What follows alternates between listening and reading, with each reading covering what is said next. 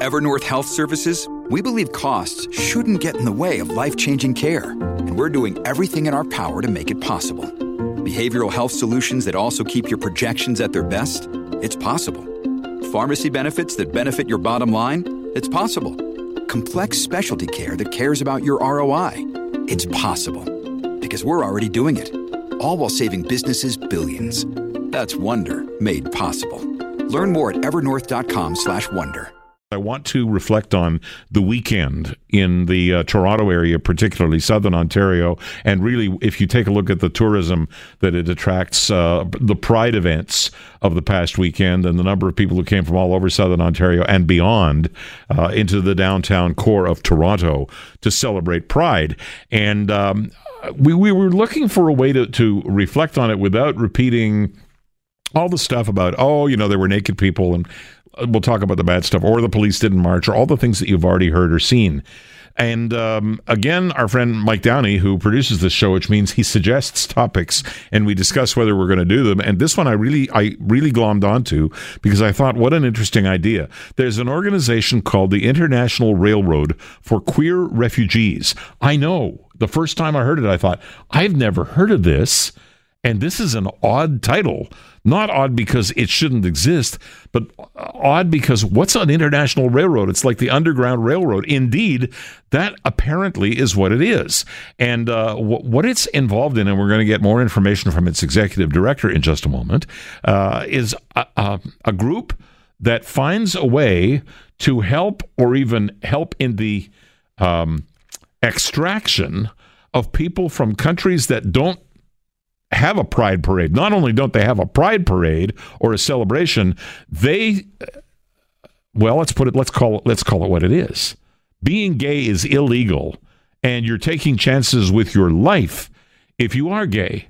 Now, that's not what we have. I can remember being in a big box store, I'm not going to name it, but recently looking for a particular object and being served by two young men, one of whom was a brown man from, it turned out, East India, and the other was a young man from Turkey. And we started talking about how interesting it is that all three of us are Canadians, that nobody looks more or less Canadian than anybody else, that we have this great equality and there's no other country like it, and how much we like being here. Okay, so we're celebrating Canada in our own little way. And I said, look, you can be any color, you can speak any language, you can have any accent, you can be straight or gay. And the guy from Turkey stopped me and said, that's why I'm here. I said, what do you mean? He says, I'm married to another man, and they wouldn't tolerate me in Turkey. So there you go. And we take pride for granted, and we celebrate it, and we all, most of us anyway, say, hey, this is great. And I hope all of us, but most of us think it's great. Well, not so great if you happen to live in Iran. Not so great if you happen to live in Turkey. Certainly not so great if you happen to live in Saudi Arabia. So let's bring on our guest, who is the executive director of the International Railroad for Queer Refugees. His name is Arsham Parsi. Thanks for joining us. And thank you for a wonderful introduction. Well, it just came off the top of my head because I got to thinking what freedoms we enjoy here in Canada that we, I guess, have to say take for granted here in Canada. Go try having a pride parade in Tehran. Yes, and you summarized it very well, and I don't know what should I add because you already covered everything. There is a lot of countries, including Iran, Afghanistan, Iraq, Syria, that they have a dream of not even having a pride parade in their countries, just having a right to live without, and far from fear of persecution or execution. And this is a very, very serious issue. And our organization, which is a registered charity in Canada, we try our help. We try our best to give those refugees who escapes from persecution for having the basic rights, give them a new chance at life. What happens if you're gay and you're living in Tehran? So we'll make it real as opposed to just imagining. What happens to you? How do you live a gay life?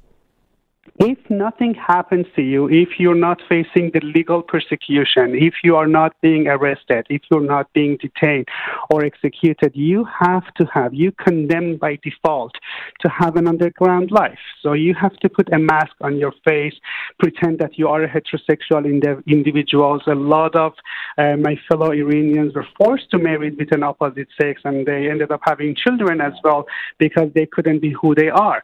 And there is a lot of sacrifices. A lot of them tell me personally that not only I did something bad to myself, but also I did something bad to other people. And it is, because of the homophobic situation and lack of accurate information, there is no chance to have a life. So a lot of people are being abused, they're being raped, they are being persecuted, and they can't say anything.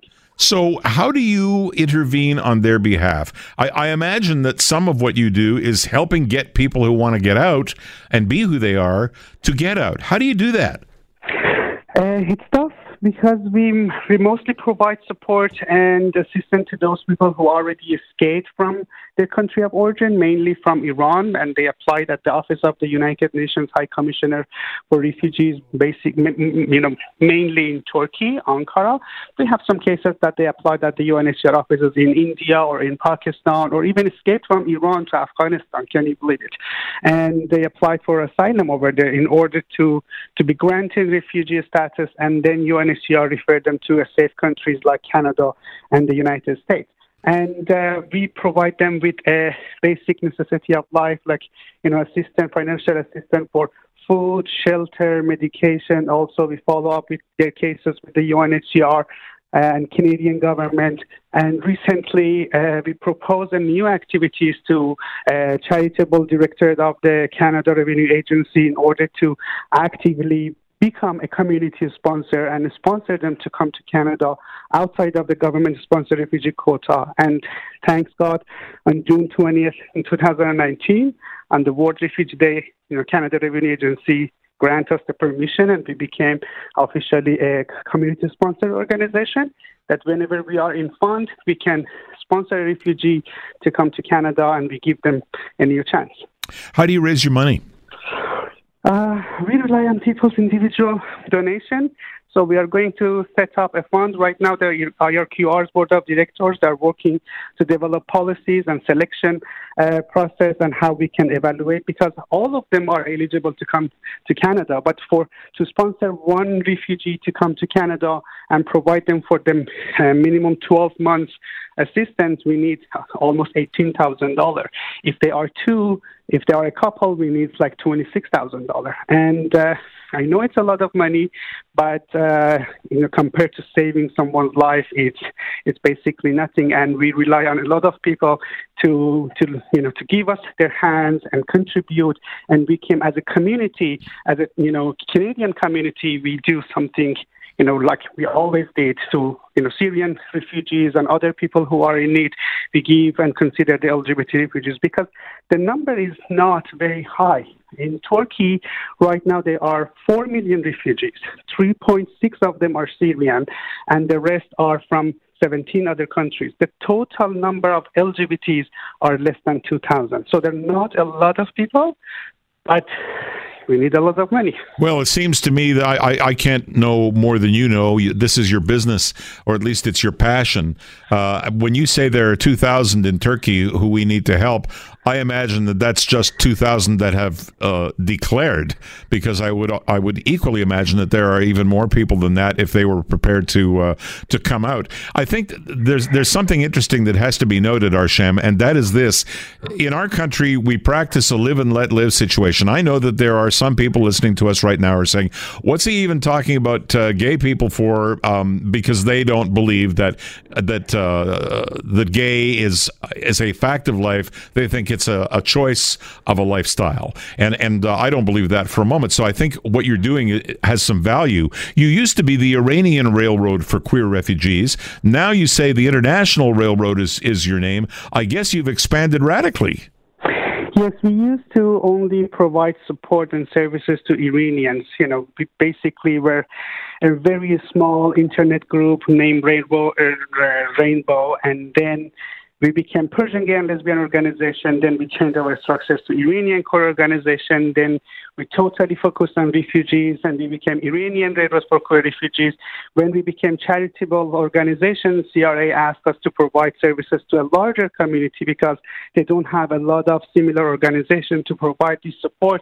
And we were like, why not? So when we can do something, we can support other people. And also, and I refer back to the previous point, the 2,000 refugees that I mentioned in Turkey is not Turkish LGBT. They are only those people who escaped from their country of origin and they are temporarily in Turkey waiting for resettlement. And right now we provide support to Afghan LGBTs, Iranian LGBTs, Syrian and Iraqi refugees who are currently residing in Turkey and are waiting to come to Canada, which is their only hope. The United States, unfortunately, because of President Trump's travel ban, is out of question. Well, Arsham Parsi, it sounds like you've picked a cause that has merit because these are people who literally have nowhere else to turn, and I wish you well in your endeavor. Thank you so much. I just wanted to ask people forget about sexual orientation or political affiliation, everything. The human lives are at stake, and we're dealing with life and death, and it's a good cause, and I invite them to join us in order to give them a new chance. Which is why I wish you well. Thanks for joining us. Thank you so much. All right. That was Arsham Parsi. He is Executive Director of the International Railroad for Queer Refugees. I am Peter Sherman. This is On Point on Global News Radio.